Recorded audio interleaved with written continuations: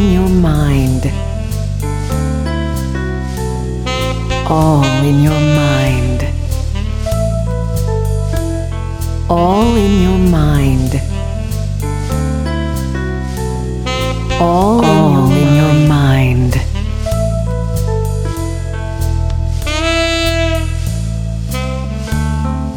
Hey everybody, it's All in Your Mind. We're back again. I'm Rick Rowan, Creative Director here at Graphic Audio. And as usual for All in Your Mind podcasts, I have with me my compatriot, Mr. Dwayne Beeman. Yes. That's right. Our production manager. I also have one of our creative directors, Terrence Aselford. Hello. Who is very specifically related to the subject at hand. But our especially special guests for this podcast are author Michael J. Sullivan and Robin Sullivan, authors of the Legends of the First Empire. And as you may be able to tell, I don't have a whole lot to do with this particular project. Terrence is the director of Legends of the First Empire. Particularly, the book that is available now is the first book in what is now a 6-book series. Correct.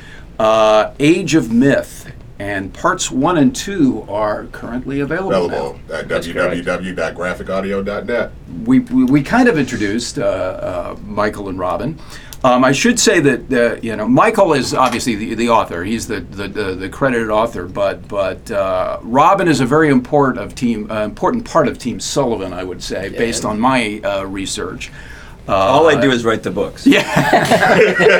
She does everything else. That's the 1/10. Yeah, the writing the books. I do the 9/10. You would think that's a lot, but not really. Robin, you act basically as his personal editor. You're the first person to read and to kick back comments. You're also his advocate in many ways. He wouldn't. I'm sure Michael would be the first one to say that he wouldn't be published now if it weren't for your efforts.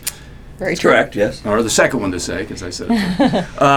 And also business partner, and in some capacity, I guess, his wife as well. That's true. That's the official title. I'm The official the wife. The wife, right? So it seemed only appropriate that we'd include Robin in our little get to know the authors adventure here. Let's talk a little bit. I went straight to Wikipedia, and you can correct me on it if anything is wrong. To give an overview for listeners, Michael started writing books to teach his daughter, who suffered from dyslexia, how to read. Is that true? No. Right off the bat. Start right out of bed. There's a component of that. There is a component of that in there. There is some part of that. No, I actually started writing when I was 13. Oh, okay. I got done reading Lord of the Rings. There was nothing else like it, so I said, well, I'll just keep writing myself and I'll make my own stories. I actually started to do a continuation of Lord of the Rings and then realized that was really stupid. Why don't I do something on my own? So I did that. So I wrote for about 20 years, and the last 10 years I was seriously trying to get published, and it didn't pan out. I was sending stuff out to a non-contracted agent, never went anywhere. Finally, I gave up and started an advertising agency.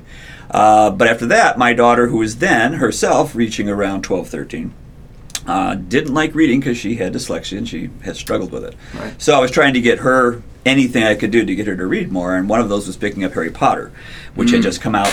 And so I thought, well, this is supposed to be a good book. I'll see if she likes that. And I just started reading it myself. Right. And I had such a good time reading, and I thought, well, what the heck?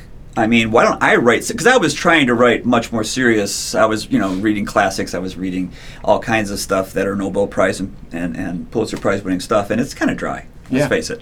But when I got to Harry Potter, I was like, this is fun. I'm just going to write this for the heck of it. And I thought, now I can try and do something that is easy to read, that flows well, that she could probably be interested in. And that's how that began. Okay. But you had, as I understand it, the story is that you had gotten so discouraged from the rejection mill that is trying to publish traditionally that you sort of went on a hiatus. I quit for 12 years. That's when I started an advertising agency, and then Right. I hired Robin as my president, and we did that for 12 years very successfully. But then I got when you're a writer, you just can't. You're like an addicted fiend. Yeah. Okay, you just Yeah. keep doing. Every day I would take the dog for a walk, and I'd be writing stories in my head, and one of them happened to be about two thieves, and I just kept seeing this all different ways, and I kept years would go by, and I kept rewriting to finally I said, all right, well, I'll break down and actually write this. And I thought maybe something my daughter would be interested in.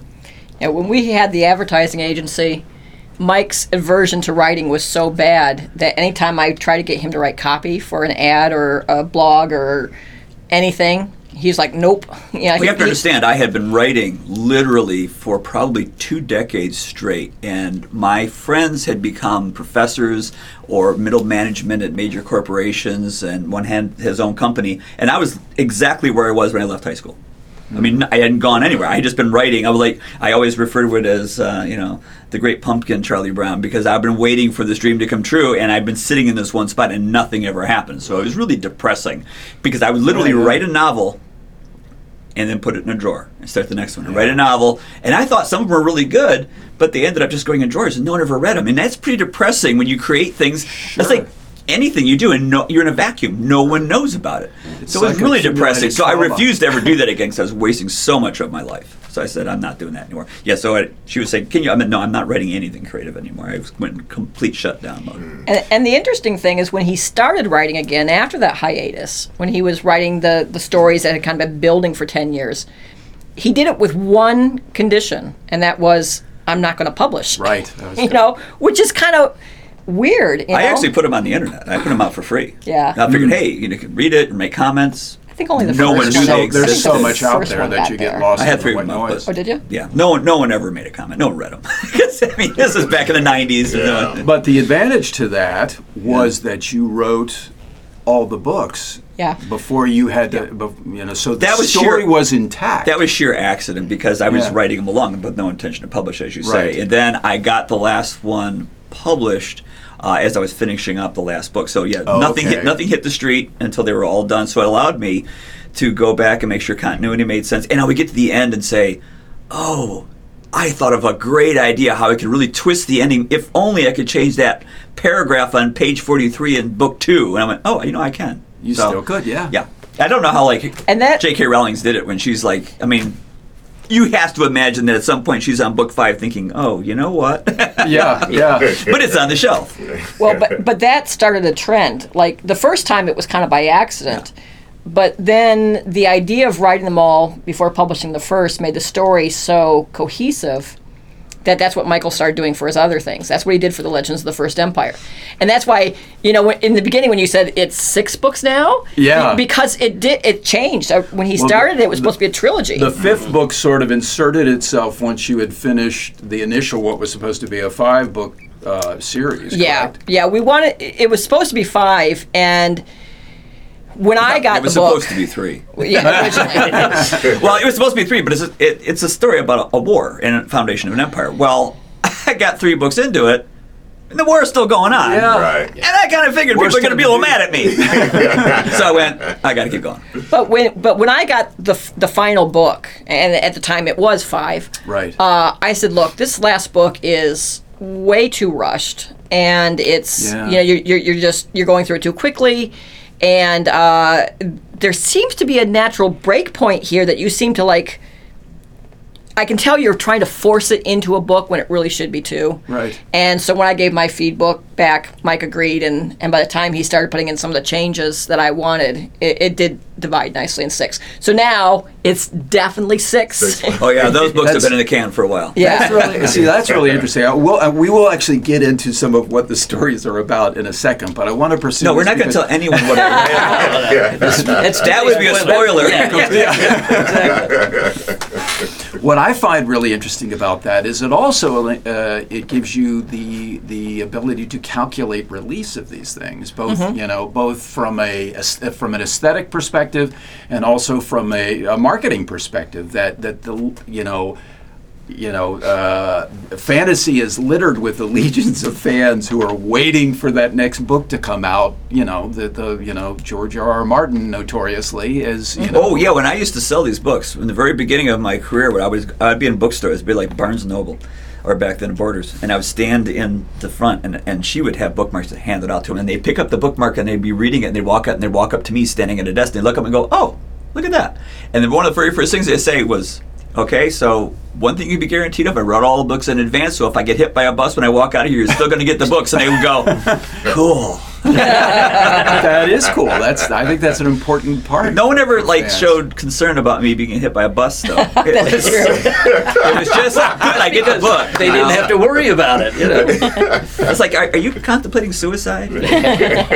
Interesting. And now one of the things that I gathered from researching you guys on YouTube was that your preference would have been for people to start to read the story of Elan, which is the world in which your stories all take place, or all of the fantasy stories take place.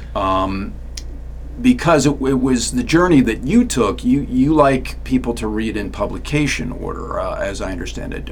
Just because it seemed to me that you felt like you got a handle on things, or they're kind of following your own journey of discovering this world and how it all fits together. But if you're one of those who want to have in-story chronology, where you start literally at the beginning of events within a timeline, you would want to start with Age of Myth, because it's... Yeah. All the books are, you can start pretty much anywhere you want, and I've had people who have done it. I had people start in the middle of series, because one of the things I wanted to do, so my daughter was reading fantasy books, and she would get the beginning of a book and it would end at a cliffhanger. Right. And then she'd get to the next book and it wouldn't begin where it left off, and she'd have to go through the whole book. At the very end, you start getting back to that point and they'd hang you longer. No. And she hated that. So I didn't want to do that. So I actually made all of my books somewhat complete. There's a beginning, middle, and end, and you don't have to read the next one. You could walk away pretty satisfied. And I always wanted to do that. So that was kind of my intent with all of these books. So you literally can start with the Legends of the First Empire, or you can start with the Rhaenyra Revelations, or you can start with Rhaenyra Chronicles. Alert. Sorry. Is there another presidential alert coming? Let us hope not. That was a domestic alert. Okay. So as a result of that, you can jump in anywhere, but I personally do think it's best to jump in with Theft of Swords, just because of the fact that, you're right, as I wrote along, I kind of have in the back of my mind that other people have read these books, so I put in little Easter eggs or lead them in a certain way so that if you have read the previous books, it'll make a little bit more sense, but you won't be lost. And even if you had jumped into the middle of any series, I generally give you some kind of woven in backgrounds to catch you up to speed. You don't have to read a prologue, you don't have to read the glossary, it should all be there. Right. And that's something that Robin is very adamant about making sure I always do with every book. Cool. It's a little bit difficult because there actually are 3 entry points into the series. Terry Pratchett has a lot of entry points into his. A lot of people start with Age of Myth. And then they get into Age of Myth and they're really excited about it, and they find out they have the Rhaenyra, so then some people will actually jump over to that. it. But there's actually 3 series. The Legends of the First Empire starts with Age of Myth. The Rhaenyra Revelations, the very first thing Michael wrote, starts with Theft of Swords.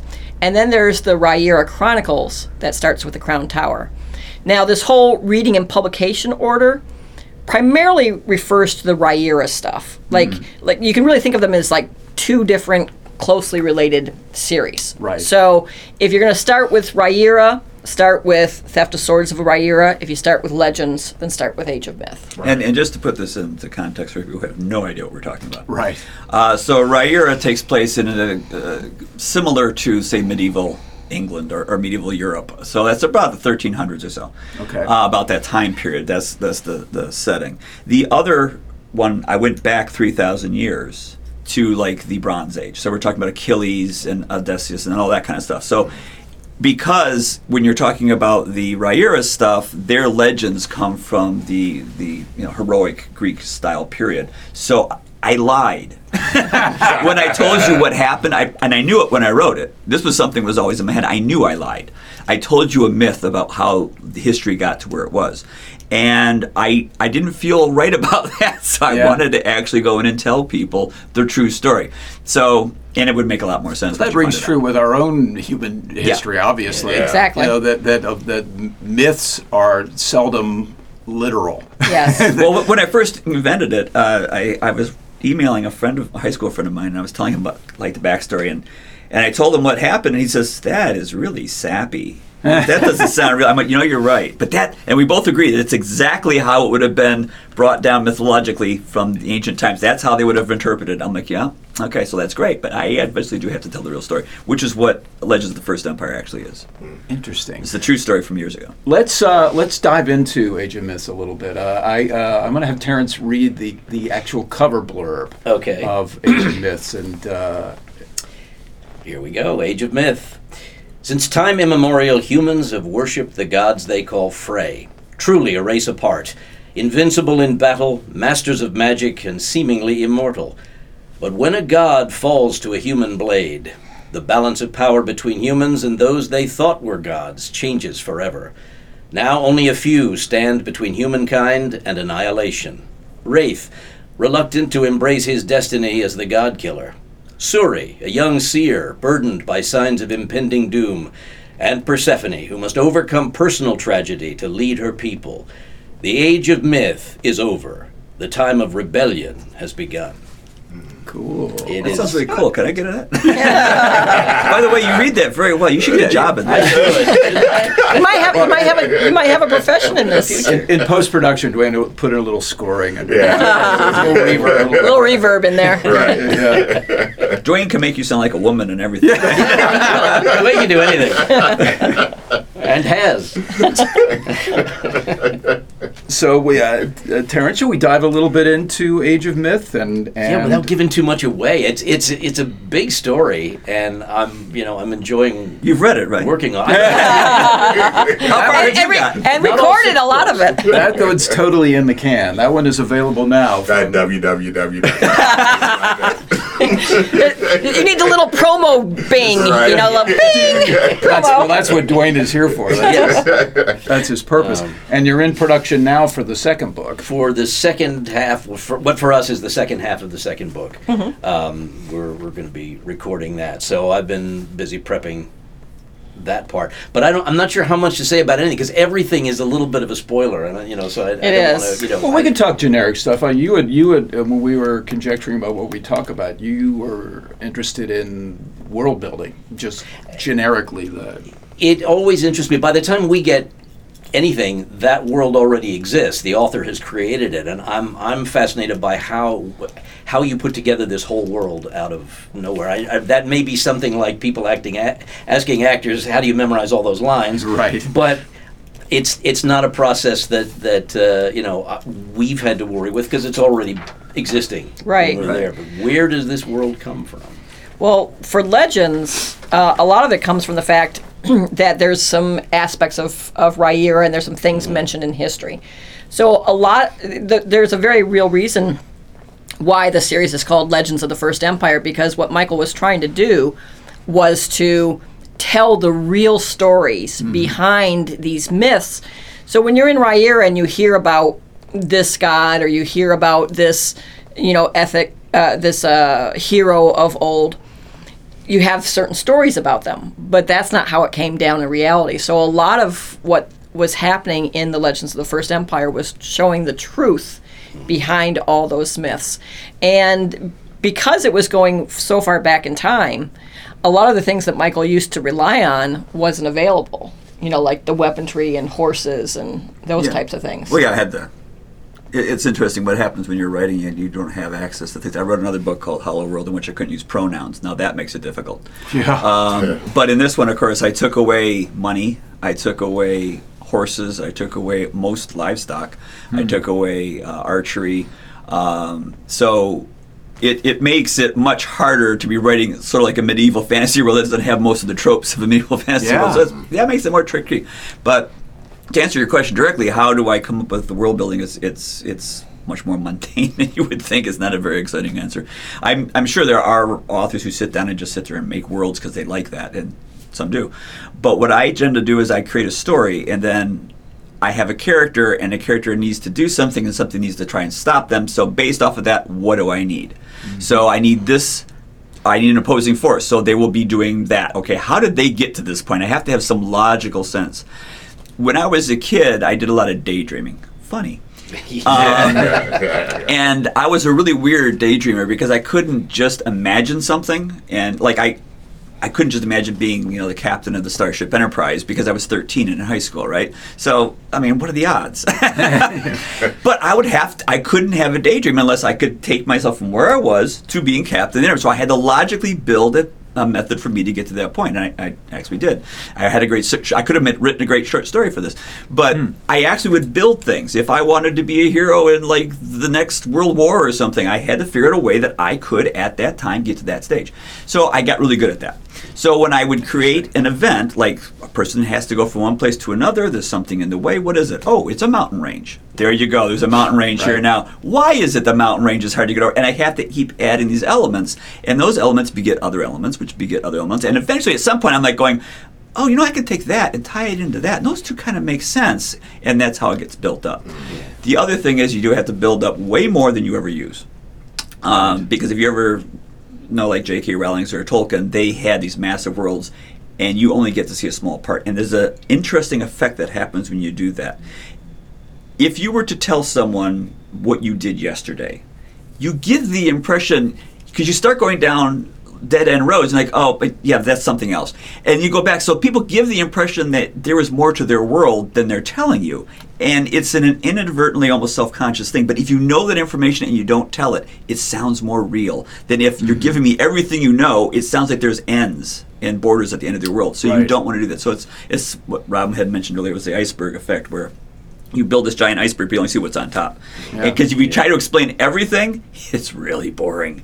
It becomes a massive info dump. Let me tell you about the economic system and how the Cal was first used. But if you know that, yes, you can give little clues that there's the important a mechanism thing is, at work. It makes it consistent. Right. Like if I invented the gun for let's say I invented the gun for a story. Well, I'm not going to go through the metallurgy of how the shell cases were put together, but I do at least have to know how that works, so that when I show you that, he pulled the trigger and it didn't go off, well, you just changed physics. Well, no, not really, because let me explain why. This can happen. So knowing it is important. Showing it is usually not necessary, because most of the time it doesn't jam anyway, so you're good. Yeah, interesting. Something you said a minute ago about working without something, taking something away from the world.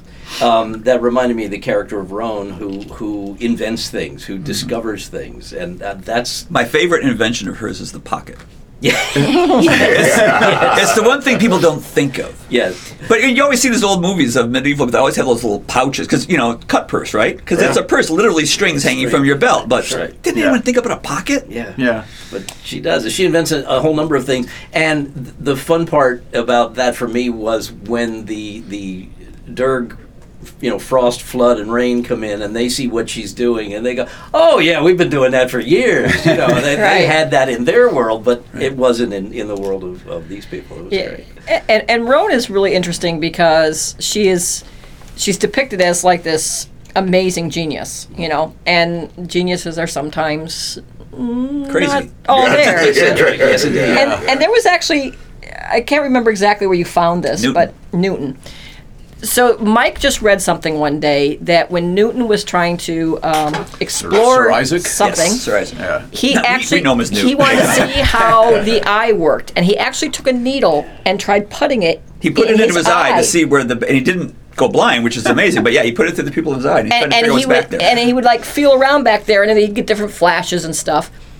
And that just seems like such a bizarre thing to do. So he had Roan do that. I literally stole that idea. Yeah. Oh, wow. Well, actually, Roan didn't do it. She was trying to do it. Stopped. She was about to do it, stopped. yeah. Yes, before she did it. But- Because that kind of shows the crazy, right? But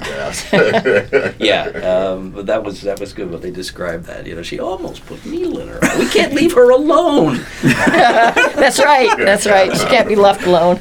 That sounds like a great character. Oh yeah, she is. She's terrific, incredibly creative, but also very broken. flawed, and not Broken. through any fault of her own. It's not just eccentricity. She had it put upon her, and she's suffering as a result.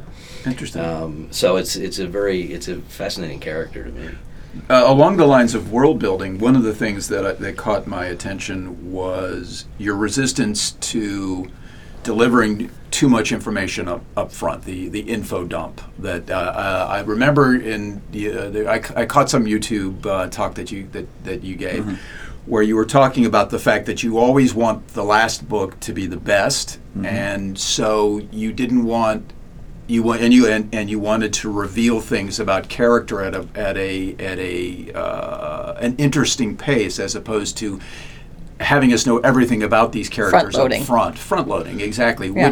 Which there's a lot of precedent in fantasy Yes. for. You got to slog through to. Well, there are two things you're actually addressing here, and I'm Yeah. trying to keep them both in my head so I can address both of them. Go for it. Number one is the fact that in like the 70s on through probably the 90s, there was this habit in fantasy of doing prologues.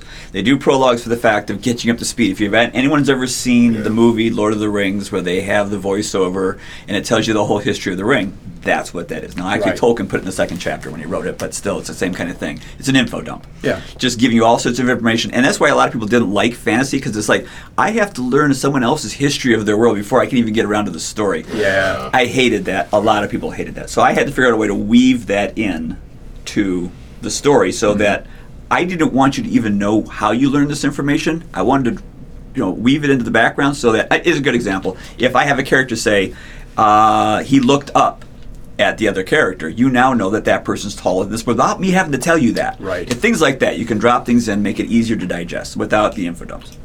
I've gotten better at it as I've gone along. The other thing, and now I've lost it. Oh, right, the characters. Yeah. So what I wanted to do was, if you write a really good first book, generally you've defined your characters in your world, because that's what you're trying to do. You're trying to really get their first readers. Otherwise it won't, no one's going to read the second book if the first book wasn't good. Right.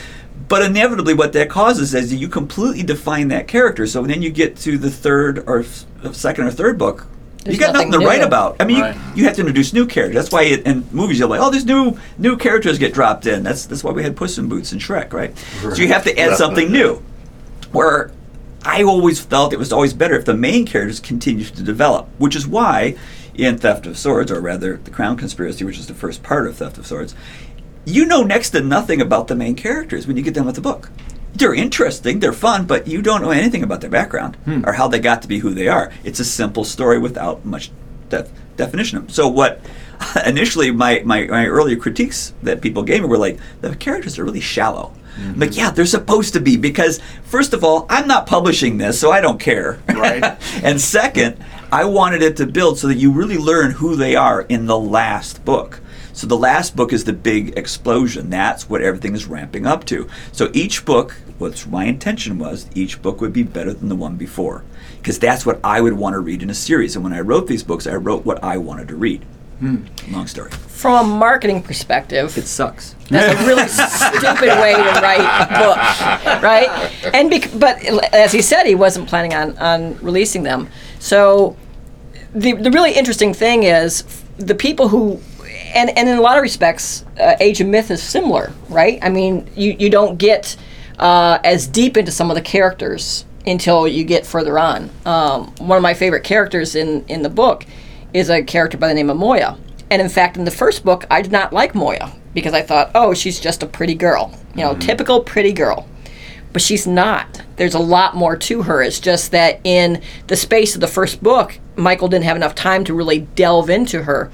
So when you see her later on, when you see her in the second book, and you see more of her personality, and you see more of what she's capable of, and see more of what the heart of her is, what's really great about that is it actually turned me around on her, because I thought she was just kind of, a throwaway character, and it turned out she's not at all. She's actually quite an amazing person. That's one of the cool things if you're writing a long series is you can start things off where you put a clue in or a character in, but you don't reveal that character till much longer. So the reader has known about this person, like going, wow, this person's much more interesting. Wow, oh my God, they're the main character of the series. It transforms, and suddenly and then you go back and reread it. A lot of people reread my stuff because they find stuff and they can do it the second time. You go back to the beginning, like going, wow, I had no idea this person was back here doing and I didn't even notice. And that's what's kind of fun when you write the entire series first. You can do that stuff.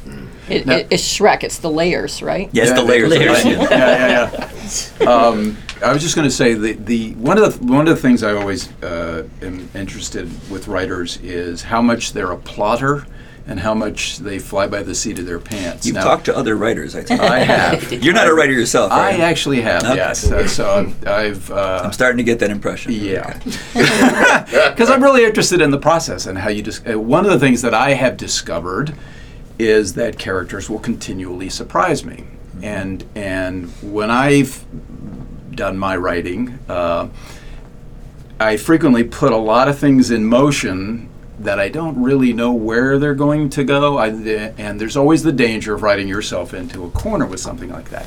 I would think with you having, your entire story written before publication, that isn't a problem because you have a pretty it's still a concrete. problem. It is still a problem.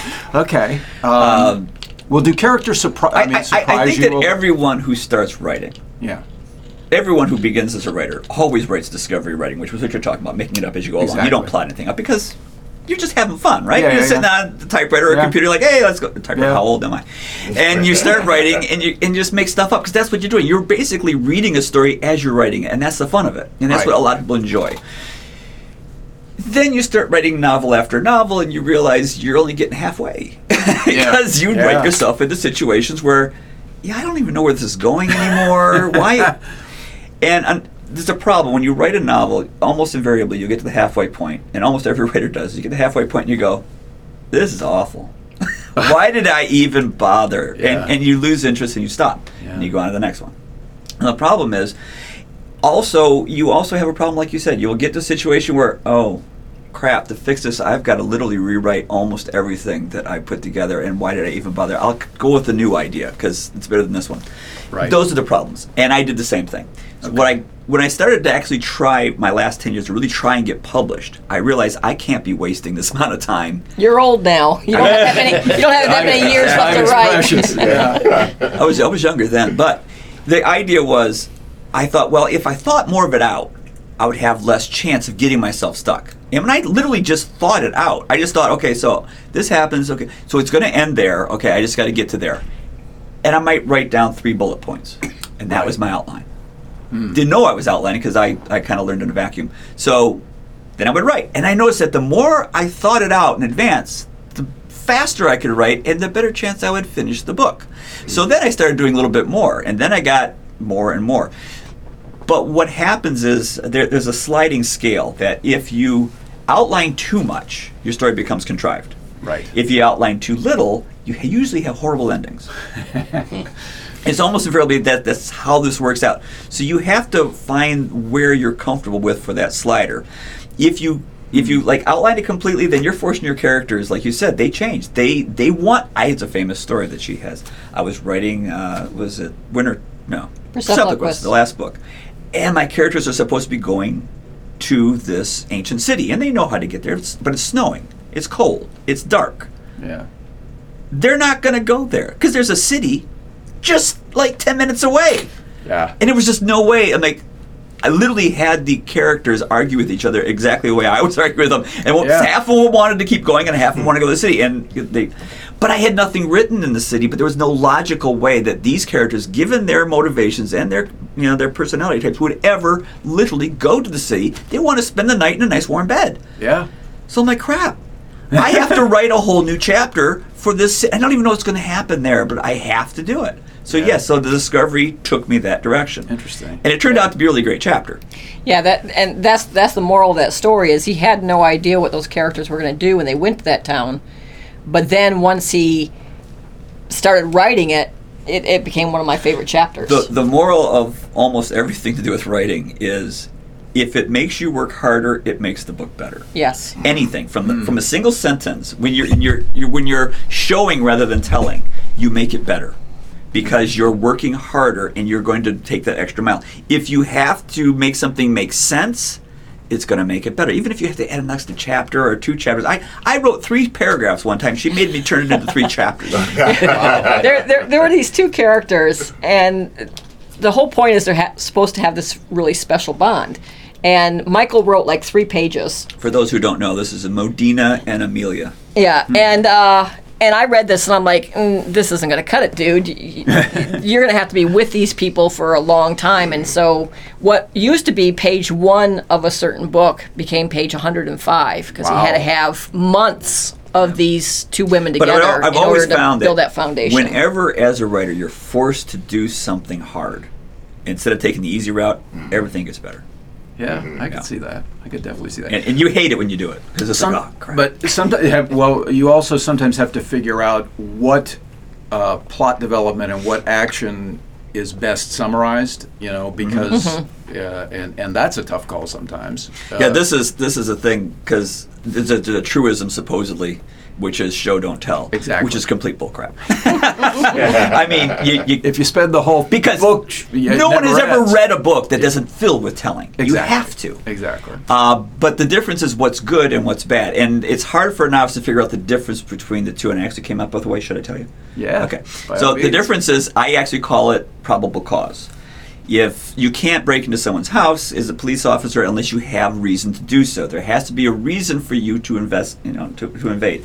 Same things with writing. You cannot have a character think about anything unless they have a reason for it. In other words, if you're a young woman, you do not wake up the first thing in the morning and say, oh, I have wonderful blonde hair, and I am living with my uncle that I've been living with for 5 years after my parents were killed in a car accident. That's not the first thought you have, folks. That's telling. That's bad telling. But Yeah. like a police officer who basically really wants to get someone, they may plant evidence. So in this case, you're planting evidence in contriving a way to make that work. So what you would do is you would have a photograph of the parents on the table. Oh, I now look at that photograph. Well, that's not going to do it either because that photograph is always there, right? That's not going to cause them to it. And if they bump it and fall on the floor and they pick it up, oh, no, it's still not going to work. But if that photo is always down because they can't face the pain of remembering and then they bump it and it lands face up, now you've got a reason for that character to think about the past. So you can do things like that. And oddly enough, one of the great cliches is when a person looks in a mirror and describes themselves. Everyone hates that. Yeah. But technically, that is not telling. That's actually a perfectly good showing because everyone looks in the mirror and we also like, oh God, what's that? Who is that? Yeah, who is that person? So I mean, you Who's could that? do it. It's just been done so often that it's Yeah. become trite. So Interesting. We don't have any mirrors in Yeah. Well, I was the unorthodox approach of non-marketing as an issue, or not having marketing in mind when you write, seems to be part and parcel of your whole approach from the very beginning. I'm stupid. Well, but it's doing things differently is one way to stand out I in the have crowd. I have to- constantly done things wrong, Yeah. and somehow she makes them work. So this is why I like the woman to my right. It's like in Toy Story when Buzz Lightyear says he's flying, and Woody Falling. says, "No, you're falling with style." We know how to fall You with fall style. but you bounce back. Talk a little bit about the whole self-publishing aspect of your approach, because you work with big publishers. I'm going to let Robin handle Yeah, it. yeah, She's, go ahead. She's the business end. So there's a little bit of a misconception because people always think that Michael started in self-publishing, and the reality is his very first book was through a very small press. And I was smart enough when I negotiated that contract to have it negotiated in a way that that the rights could revert back to us in certain circumstances. Right. And it was really good that I did that because life would be a lot different if that hadn't happened. But when they went to go to produce the second book, they did not have the money for the press run. And again, I was very smart with the way I had written the contract, such that it was very easy for me to reclaim that right. And we literally had 1 month because the guy who ran the press, very well-intentioned person, but just not very financially stable, he kept trying to get the money for the press run and trying to get the money for the press run, so he put it off as far as he could. And then I was like, where is the press proof? We're a month out. This should be going on press. Yeah. And when he finally fessed up that he couldn't get the money, we got the rights back. Well, we had already planned some events around an early April release, so we needed to hit that release day. So we had literally 3 to 4 weeks to completely self-publish the second book without knowing anything. Now, those books were printed and sitting in a warehouse, right? For the No, second no. book, or For the second book, they hadn't done the press Oh, run they yet. hadn't even done. Couldn't afford it. No. Oh. So I had to learn print on demand. I had to learn how to do an ebook formatting. I had to do everything in very short order. And then what we had done was we found that releasing a book every 6 months was kind of a good pace, because just as kind of the interest in one book started to wane, the other one was coming up. You know, as the next Yeah. book's on the horizon, Yeah. and so the only way we could keep going with a 6-month release cycle was to self-publish, because there's no way we could find a publisher, have them get the book And we had signed. already gone through most of them with an agent anyway, and most of them had turned me down to begin with. Right. Right. You hadn't developed the cachet at that point to Right. Yeah, I was come in. nobody. Yeah. And so- Everybody's nobody to start with. I'm still pretty much. And then when the first book sold out its print run, and again he didn't have money for a second print run, we got the rights back. So by the time the 5th book of a 6-book series was released, we had been slowly building some momentum, Right. and things were going really well. And I said to Michael, I said, well, New York wasn't interested in you before, but now we've got some sales, maybe we should try again. Yeah. And at the time, we had a foreign rights agent, because some of the smaller markets overseas had come asking for the books. And I said to her, do you know anyone in New York who would represent us for the English? And she said, no, I'll do the English stuff. And so the two of us worked together, and we put together a packet. And even though all the publishers had seen this series years and years ago, they don't remember it, and it's probably different people who are seeing it, but they had no interest in it before, right? Yeah. And she submitted it to like 13 editors, and half of them expressed an immediate interest. Did on it, yeah. Right. And Orbit came in with what's called a preempt. They wanted to get it off the table before it went into a bidding war. That's nice. Yeah, and we really liked the publisher. They gave us a really incredible offer for a debut novel, so we didn't even bother going into a bidding war. We just took it then. And Orbit is the fantasy imprint of Hachette, correct? Yes, that's Hachette. And then they published the Michael's Rhaenyra Revelations. Then Michael started writing the Rhaenyra Chronicles. The publisher wasn't too happy to find out about that, because they said these are prequels. Nobody writes prequels. Right. That's those are one of the death. other That non-traditional had been ruined things. by Star Wars. That's death. And I'm like, well, but Mike doesn't write what he thinks will sell. Michael writes what he wants to write. Right. Yeah. And so they did end up buying it, and then the 3rd and the 4th book of that series, I kept ourselves, and we self-published those.